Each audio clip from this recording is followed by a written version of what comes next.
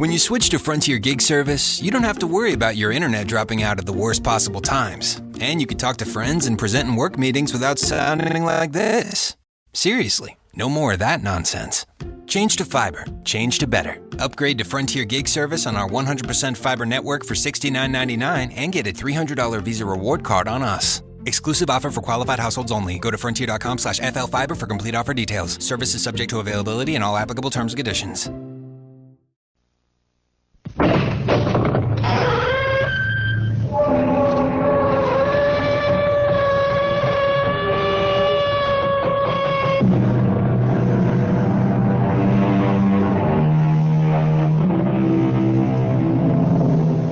Come in. Welcome. I'm E.G. Marshall.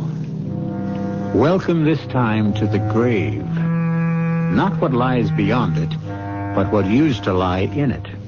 Safe in the peace of death. Unless the resurrectionists were abroad. Do you know what a resurrectionist is, or was? Well, no matter. By the time this tale is told, you will. Not by me, but by the man who did tell it some 100 years ago. Let me introduce you to Cameron Fergus. A glass of rum, in heaven's name, landlord. It's cold enough in here to send a man to the grave. And a grave's no place to be. No place to be at all. Begin or end it all with the fact that I am a drunkard, an alcoholic. I have been so ever since I can remember, 30 years or more. I do not like remembering. It's why I drink. There is no excuse for my existence. I am worth nothing to anybody except I'm afraid to die. Afraid to be laid fresh in the grave because I fear my body will not lie there in peace, no more than my soul. So I try only to stay alive and forget. There is no hope for me anywhere in this world or in the next.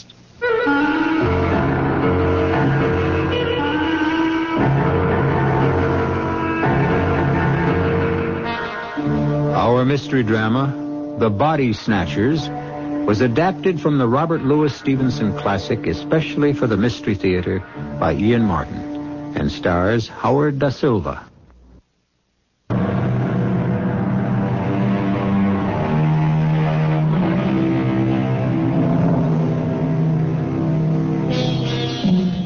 The scene is a little pub in Debenham, England. Where is Debenham? It doesn't really matter. An isolated little town not far from London or the stream of life in general. There are a couple of public houses there, and the George is as good or as bad as the others. It just happens to be where Fergus drinks his 5 glasses of rum every night. A strange, bizarre figure that the town long ago accepted, or, if you will, disregarded. But tonight is not an ordinary night in Debenham, as Ansa Mary, another habitué, is giving Fergus the latest news.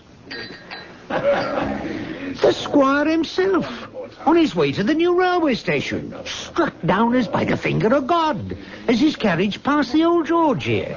They got him upstairs to the best room, and they telegraphed off to London with a great men's doctor. Oh, this is a night to remember. As it must to all men. I didn't mean that, Harry. God speed his doctor on the way, and to keep him out of the cold earth. Well, he's in a bad way. The landlord thought maybe you'd ever look at him. Me? Why me? Well, wouldn't be the first time you've shown your skill. I remember the time old Maud Brinkle dislocated her elbow, and Alfie Price's boy, Richard, broke his leg. You fixed him up real nice, you did. A simple fracture, an even simpler reduction. Any farmer could have taken care of either. Well, not like you did. Not by a long shot. Wasn't you set out to be a doctor once? Or maybe even got to be one? Why don't you learn to mind your own business, Harry? Well, no offense, old chum. Most of them years we've been drinking together, and did I ever hold back anything from you? Some of us are by nature open. Others keep ourselves to ourselves. Not that anybody could ever say I had anything to hide. I sat there looking down to the bottom of my glass, swirling that last memory-drowning drink of rum, and thinking to myself the size of the lie I had just said. Oh, it had a kind of truth. Nobody in Debenham could say I had anything to hide. But I knew what black sins I had to hide from the world. And with enough liquor, even sometimes from myself.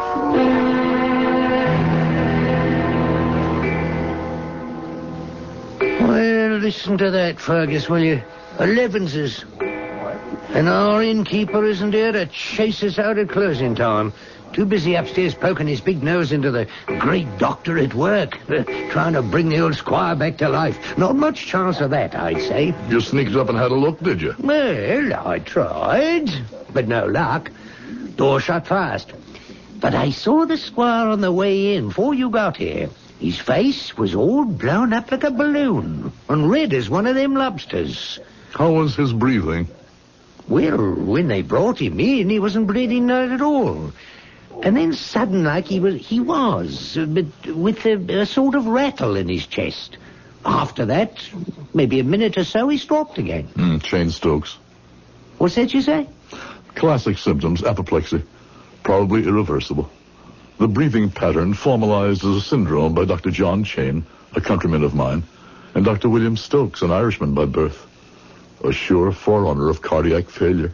Hey, all them big words, you lost me. Did I? No matter. Your prognosis is probably as accurate as his physicians will be. If indeed the squire is not a corpse already. Hey, gloomy one you are. I wonder now where they'd bury him. Oh, the squire? Oh, we'd go right in the family crypt. In a crypt? Above ground, then he should be safe enough.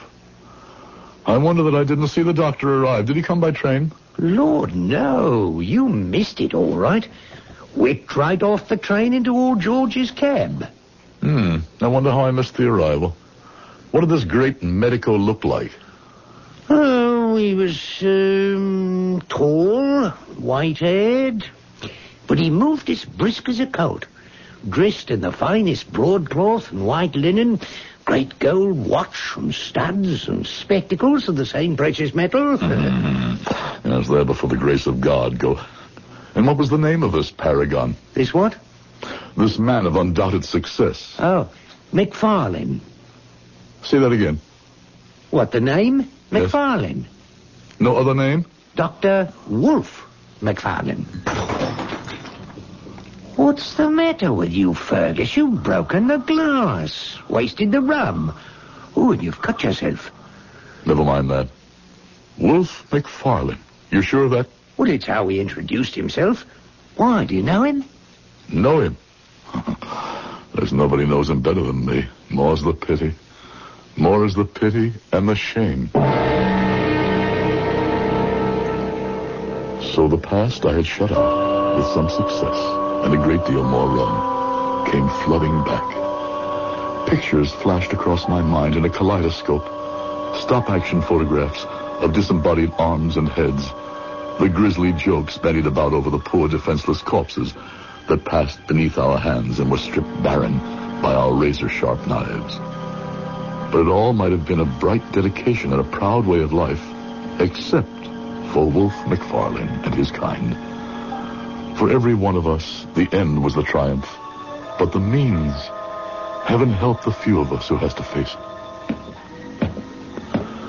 And then, suddenly, there were footsteps on the stairs coming down, closer and closer to me, and I was about to face the man who had tempted me to sell my future. The man who could live with his vileness because he had no conscience and had left me to eke out my life dirty and despairing, afraid to do the only thing I really wanted to die. You're as white as a sheet, Fergus. Don't take on so. There might be two men with the same name. My sincere condolences, but the squire was virtually a dead man from the moment the stroke hit him. Nothing could have saved him. That's him. That's his voice. Forgive me for my abrupt leave-taking, but my coach is waiting and I cannot miss the train. Well, here he goes for the door. If you want to make sure you do know him, you better move fast. I must see him face to face. McFarlane. Yes? Toddy. Aye? Toddy McFarlane. I'm afraid, sir, you have the better of me. I don't believe we are acquainted. Oh, we are acquainted, all right. Look close. I want you to recognize me. I've told you... Good Lord. Cameron Fergus. Yes. Did you think I was dead, too? That we are all so easy shut of old acquaintance? Oh, hush, man. For the love of God. Let the dead past bury itself. Not ours. Nothing stayed buried decently then, did it, Wolf? Oh, now, come, Cameron. We are both a little shaken at this chance encounter. I hardly knew you, I confess at first, but I am overjoyed. Overjoyed to have this opportunity. Unfortunately, I must not fail the train, so if you'll forgive me, Forgive you? Well, I meant for running, but, well, let me see. Oh, yes, of course, yes. You shall give me your address, and you can count on early news from me. Put away your gold pen and your false friendship. But I want to do something for you, Fergus. I can see, forgive me, that you are somewhat out at elbows. We must take care of that. Money? Well... Money from you? The money I had last from you is lying where I cast it in the rain and mud. What is the matter with you, Fergus? Now, what is it you want? I wish I knew. Revenge for Jeannie and the others. An accounting for the wasted rum-soaked derelict you made me. I thought long ago the hand of God, like the squire upstairs, must have struck you down. Perhaps I was appointed for that. Fergus, Cameron, I beg of you. You've been drinking and you are not in your right mind. Now, don't do anything. What is that you have in your hand? Don't you remember? Jeannie's hat pin. The one you gave her. Would it not be poetic in God's justice to drive it into your throat, up slanting through the mouth till it lodged in the brain, or between the fifth and sixth ribs, driven straight into your black heart? Help! Have you got on your mind? Help! Here, Fergus, take it easy. Help me! Stay out of this, Harry. But you... If you value your life, stay back. Don't. You can't kill me, Fergus. You're right, I can't. I should, but I can't. Get out of my sight. Catch your train. Go. Whip up your horses. We want to take that train. Lord above, Fergus, what got into you? Put that long hat pin away. That's a dangerous instrument. More like one of them Italian stilettos. It was Jeannie's. Yes, sure it was. Some pretty sparklers, all right. Must have cost a pretty penny, too, but let's put it away and sit down and have a nice little snort for the road, eh? Yes, drink. Get me drunk. Wipe it out, the past. Let me sleep. And if only I could never wake again. Yes, right as rain, old chummy. Yeah, just what the doctor ordered. That's a funny one, all right. With all the doctors around this night, like the gentleman who just left. Don't call him gentleman. Oh, well, I mean, when a man's become a doctor... No matter what he thinks he's become, that devil is what he began. A resurrectionist he began, and in his heart, that's the way he'll die. A resurrectionist? It's a profession that flourished in the early 19th century. Profession, did I say? It was rather a crime. The more familiar names are ghoul, grave robber, body snatcher, the conscienceless night people who provided cadavers for the medical schools, the cold-blooded legion of the damned who, if a corpse was not to be found, provided a fresh one from the living. I'll return shortly with Act 2.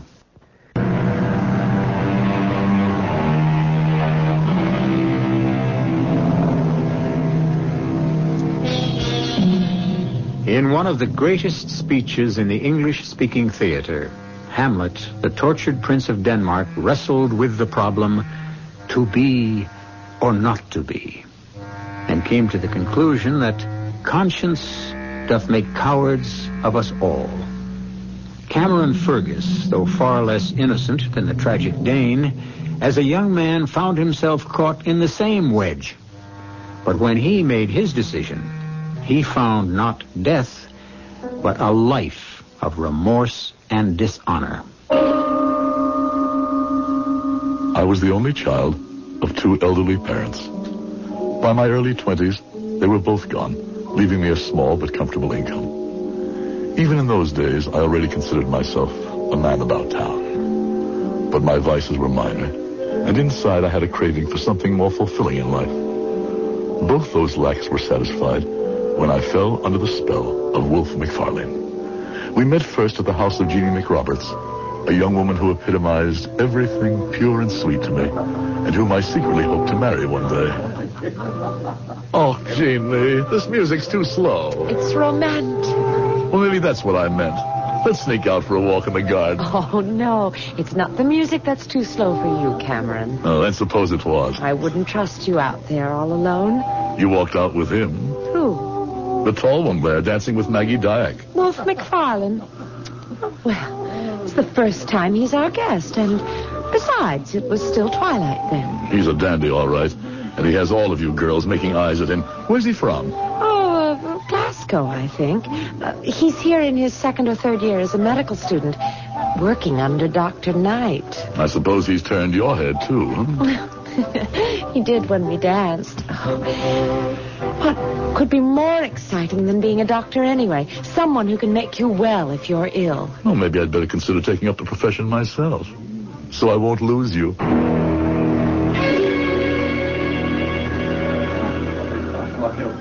So, Cameron, you've a taste for being a doctor, eh? I can think of no higher calling. Well, that's flattering. Have you the talent for it? I stood high in my class at the university. Oh, you've a brain, all right, I've no doubt. At least so Miss McRoberts informed me. Did she now? But when I spoke of being a doctor in talent, I meant other things. Such as? Have you a strong stomach? Can you stand the sight of blood? I wouldn't turn from it. Have you the nerves of steel? I don't exactly know what you mean. Could you take a scalpel and split a man or a woman from breastbone to pubis with a steady hand? Could you open the stomach and cut out a diseased organ? Could you amputate a leg or an arm? I'm not exactly sure it was being a surgeon I had in mind. Oh, never mind the live bodies, lad. It's the dead ones you have to cut through first. There's no other way to learn anatomy firsthand, and not all of them are fresh from the grave. What does that mean? You'll find out for yourself. How are your scruples?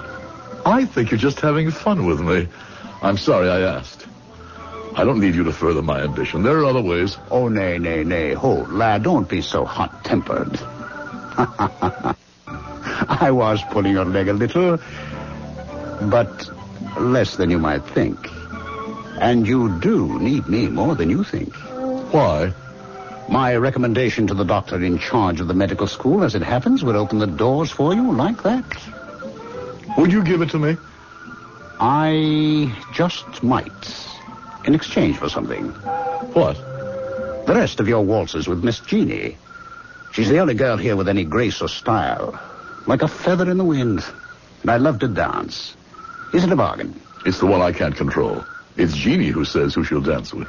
But if you ask her and tell her why? I'll tell her on one condition. And what is that? That she saves the last one for me. Well, I can hardly blame you. And if we are to be friend and colleagues, why should I be greedy, eh? Shake hands on the bargain. Shake. To a long and close future together, Fergus. We can use a man like you. I take that as a compliment. Thank you, sir.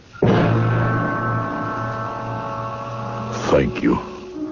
That I should ever have seen the day I thanked the man I have spent my life cursing and reviling. What an innocent I was. I kept my part of our bargain in my naivete and excitement, not noticing that Jeannie's reluctance to change her dance card was neither long nor strong. My head was spinning too much with other future dreams, that I was to become a doctor. For Wolfe McFarlane kept his part of the bargain, too. So we're Wolf, this is the young man you've spoken so highly of. Only because he deserves the recommendation, Dr. Kirk. He's a man we can use in more ways than one. Splendid. We're always in need of recruits, Mr. Fergus. Wolf here tells me you are a young man with a fine taste for a night of romping and wake up bright-eyed and clear-headed of a morning with no hangover, either physical or mental. Well, that makes us three of a kind. And that's what it takes to make a mark in our profession, lad. Stamina, staying power. We have to do many things that would make an ordinary mortal's blood run cold. If you'll try me, sir, I don't think you'll find me wanting. Well spoken, Cameron Fergus. I like you. What do you say, Wolf? Shall we make him one of us? My vote is aye. Well, then so is mine. I leave it up to you to initiate him into the mysteries and secrets of his new profession. But softly, slowly, mind you. We can't scare him off till he's well hooked, eh? We must show the best side before he sees the worst. You're very kind, Dr. Kirk, but I know you're only testing my resolve.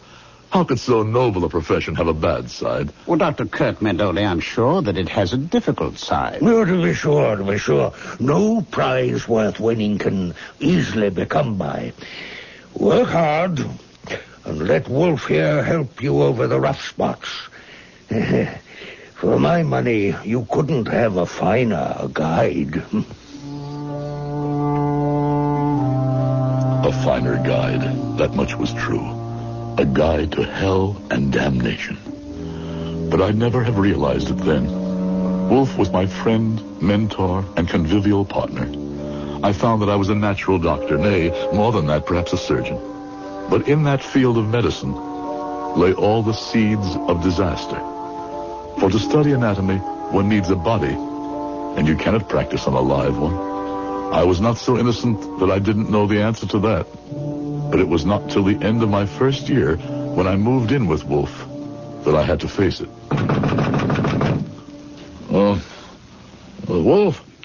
Wolf, wake up. What? Name of a dog, what hour is it? It wants 10 to 3. And you wake me? Damn it, Fergus. Someone at the door. Oh, of course. Reason I bid you move in tonight. Now, get dressed while I answer that. But what is... Don't ask questions. Do as I say. Governor, I was off that No, sorry for the delay. Just give me a moment or two, eh? We are real low tonight. We'll need help. Oh, don't worry. We have it. Meet us at the usual place, eh? Check me my trousers there, Cameron. What is it? Do I have to spell it out? The Resurrectionists. And tonight they have a cart full. Tonight is your baptism. You going to let me down? Well, enough in hindsight to know what I should have answered to that.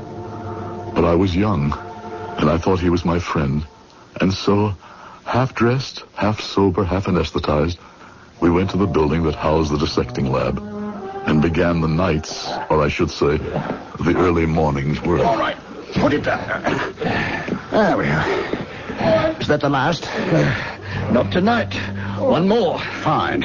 Before you bring it up, let me introduce you to Dr. Cameron Fergus. Well, how do you do? The gentleman prefers to leave his name out of these transactions.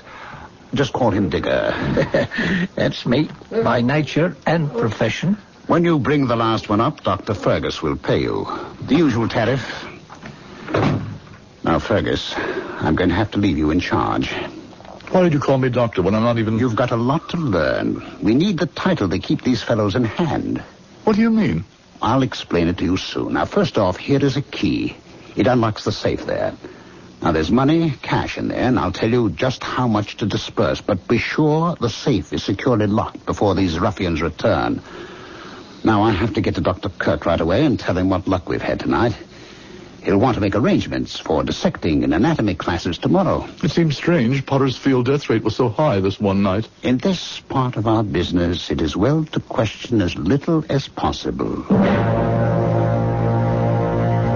I followed the easy path to do as I was told, to suspend thinking, pay off the grave robbers, and twine myself irrevocably in a practice which, no matter how we as doctors might believe its morality, in those days, could involve death by hanging.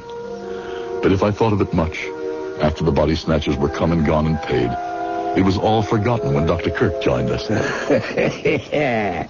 A magnificent day in our lives, gentlemen. I congratulate you both for your part in this, while at the same time I need not enjoin you to the secrecy we must maintain. My congratulations for tonight, and carry on the good work, gentlemen. I bid you good morning. High words, Dr. Kirk. And we are left with all the dirty work. What do you mean? The time has really come for you to stop asking the very answerable question. In the name of medicine and research, we gather bodies, right? But that is no crime. Using already dead flesh, which can render up to us secrets of how to handle living flesh, is not a valid crime. On that basis, you have an argument. If the flesh is already moribund. But body snatching is a rewarding crime. And if there is no dead body to snatch, with the kind of man who plies this trade, do you think he would hesitate to wait for the flesh to die if his source of supply ran low? Good Lord, what are you saying? Oh, don't pretend innocence. If your conscious brain will not admit the truth, your subconscious one knows it. And you signed for the bodies tonight. Willy-nilly, you are with us from here on in. With us from here on in. For the first time, I realized I was trapped. For a moment, I even thought my friends had made use of me. But then I thrust that thought aside. They were pioneers, like myself, taking the only means to great ends. And if indeed it were true that an occasional body had not met a natural death, why, by all reason, it could only be someone who was a criminal, who had sought it himself. So I reasoned. And with another drink of fiery scotch to soothe my addled brains, soothed my burning conscience. This would be the end of all connection with the resurrection men, I swore, not knowing how devastatingly empty the oath I took was destined to be.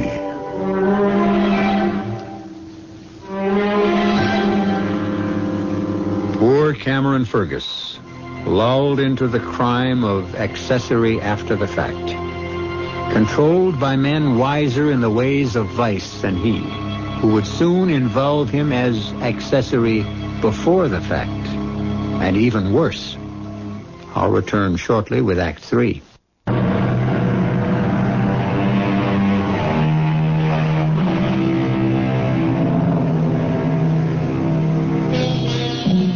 Most doctors of those days were not about to be troubled by the material they dissected.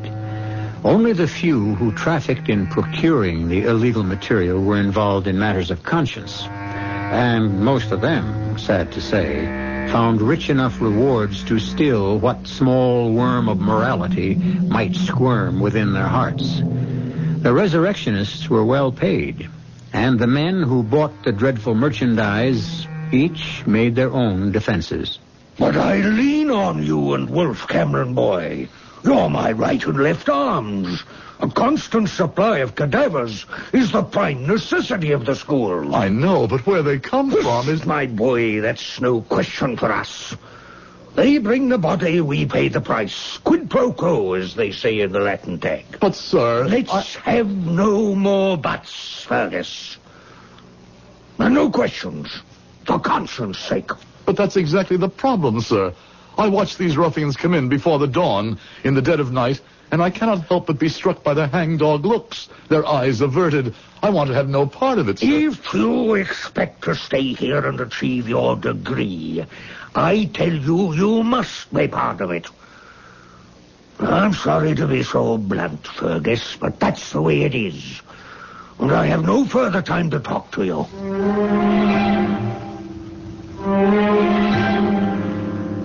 Wolf, help me.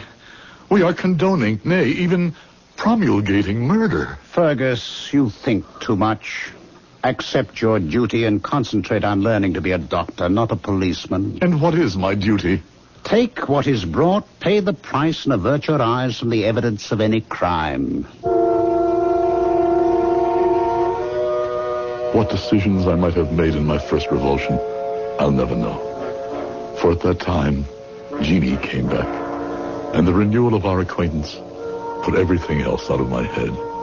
She was fascinated about my future as a doctor, the future of all of us. I'd rather have you tell me about Paris and Rome. Oh, that's all for the future. What I want to know about is the present. How soon will you be a doctor? I'm afraid that takes a little time. And Dr. McFarland, how is he? Well, though he's nearer it than me, doctor is still a courtesy title. I wish you'd tell me all about your lives, and what they're like.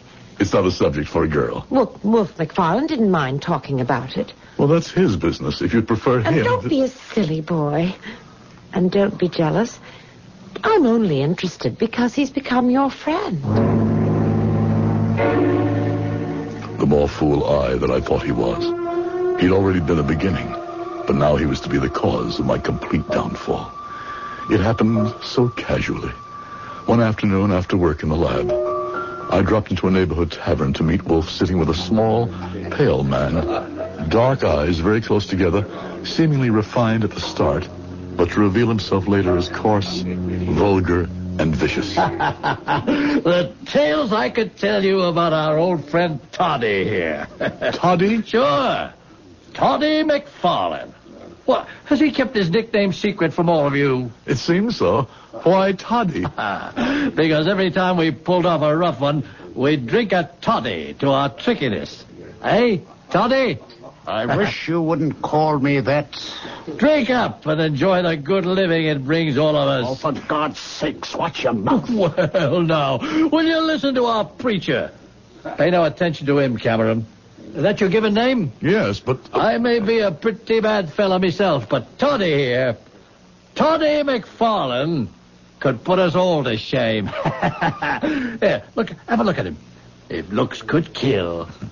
Toddy hates me because I know too much about him. I told you don't call me that confounded... I'll call you as I please, and what can you do to keep my mouth shut, Toddy? Just look at him, Cameron Fergus. Did you ever see the lads play knife? He'd like to do that. All over my body. We medicals have a better way than that. When we dislike a dead friend of ours, we dissect him. Why I made that stupid, ugly joke, I'll never know. I longed to snatch the words back the moment they were said. Would to God I could have. I was to regret them the rest of my life. I should have admitted before this that I was well paid for my work of receiving nocturnal corpses.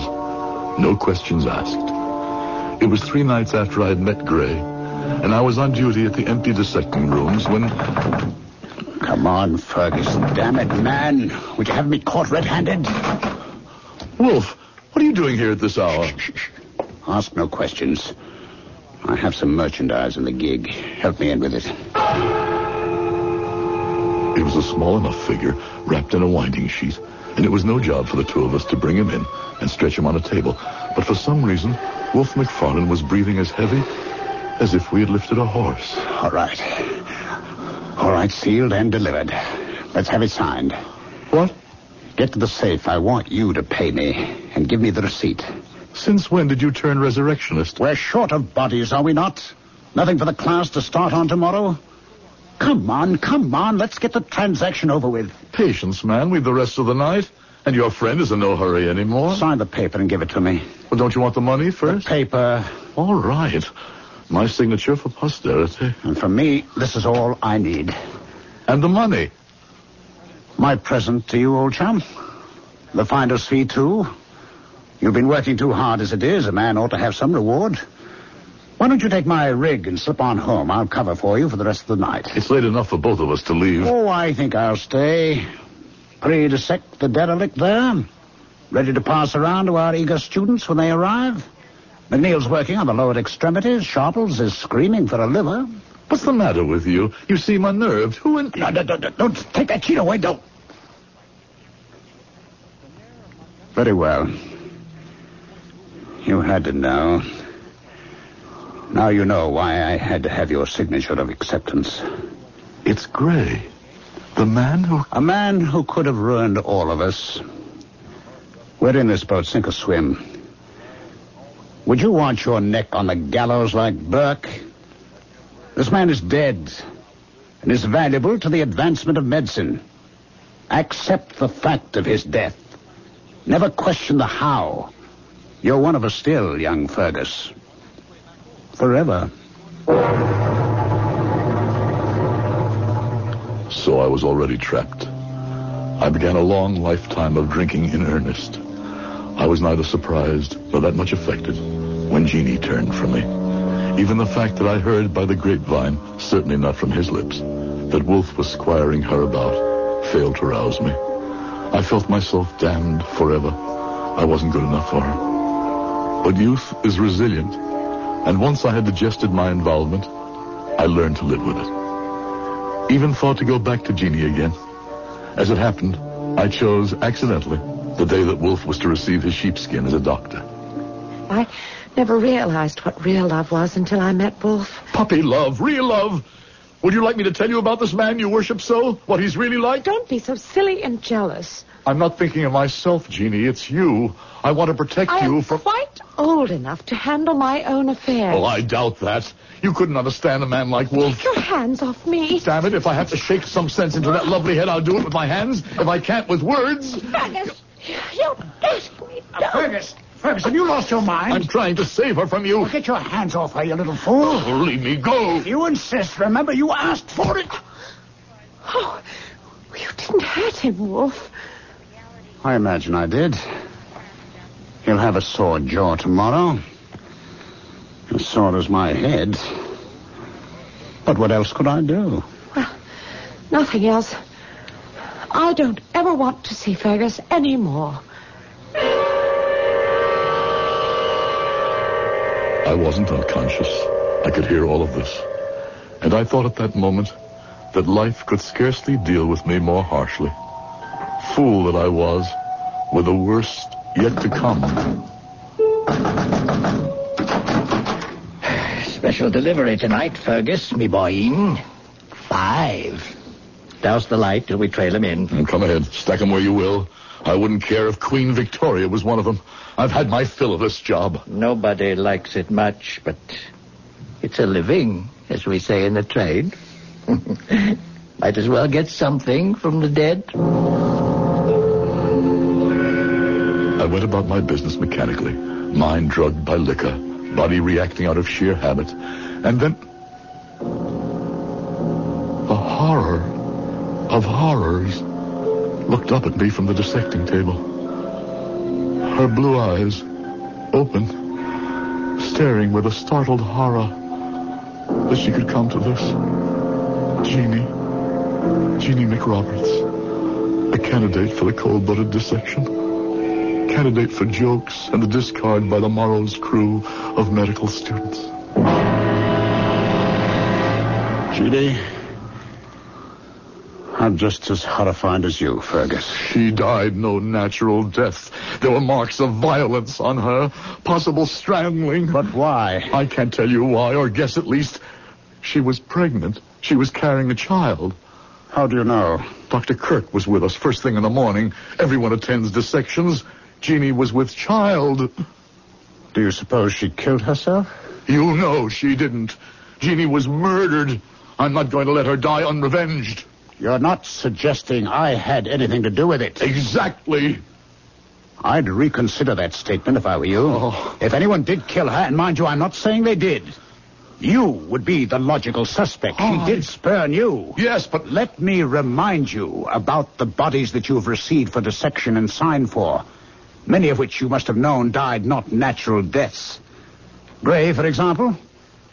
If you want to place any necks in the noose, go ahead. But give first a care to your own, my lad. I warned you when you began this business. You should be without a conscience.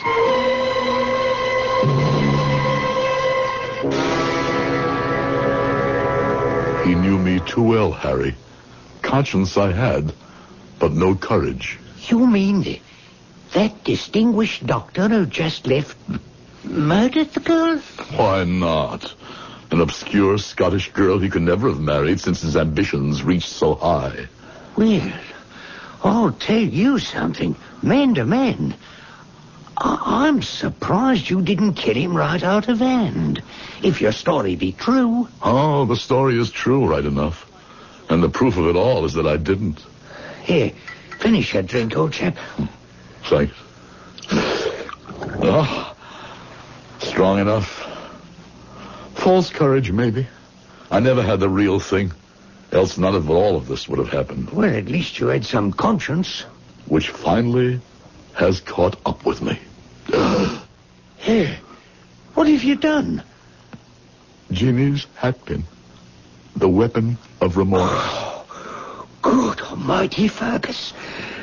You drove the hatpin straight into your heart. Here, let me help. By all means. Pull it out, Harry. Oh. Don't hesitate.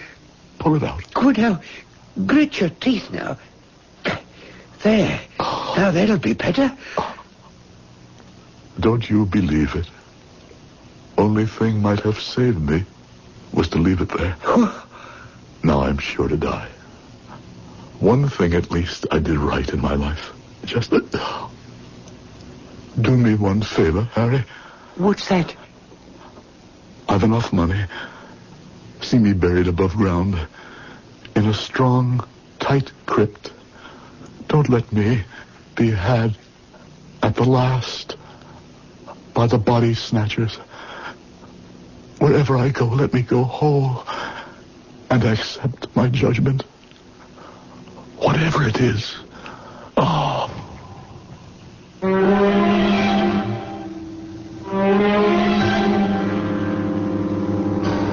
A curious and chilling story, with no moral that I or any man can quite offer. The raw material for the study of medicine that today has prolonged life by almost twice as much as could be expected in the last century is no longer needed so much. Thank heaven the ghoul, the body snatcher, and the resurrectionist man have passed from our lives, or deaths, since that was their concern. I'll be back shortly. This is E.G. Marshall inviting you to return to our Mystery Theater for another adventure in the macabre. Until next time, pleasant dreams.